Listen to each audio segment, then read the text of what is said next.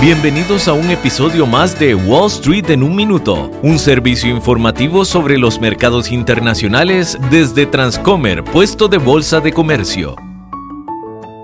Hola, soy Arturo Londoño, corredor de Bolsa de Comercio. Elon Musk reveló a última hora del pasado viernes que retiraba su oferta de compra por Twitter, alegando falta de información sobre el número de cuentas falsas. Twitter respondió diciendo que buscaría acciones legales para hacer cumplir el acuerdo, o en su defecto el pago de $1 billón que dicta la cláusula de incumplimiento estipulada en el contrato.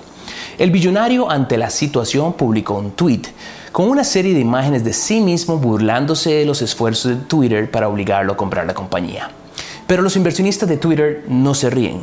Las acciones de la plataforma cayeron un 5%, quedando ya por debajo del precio de compra acordado en abril de $54.20 por acción, ahora a un precio aproximado de $36.81 la acción. Queda por verse cuál será el desenlace de lo que hasta ahora ha sido una verdadera novela en Wall Street.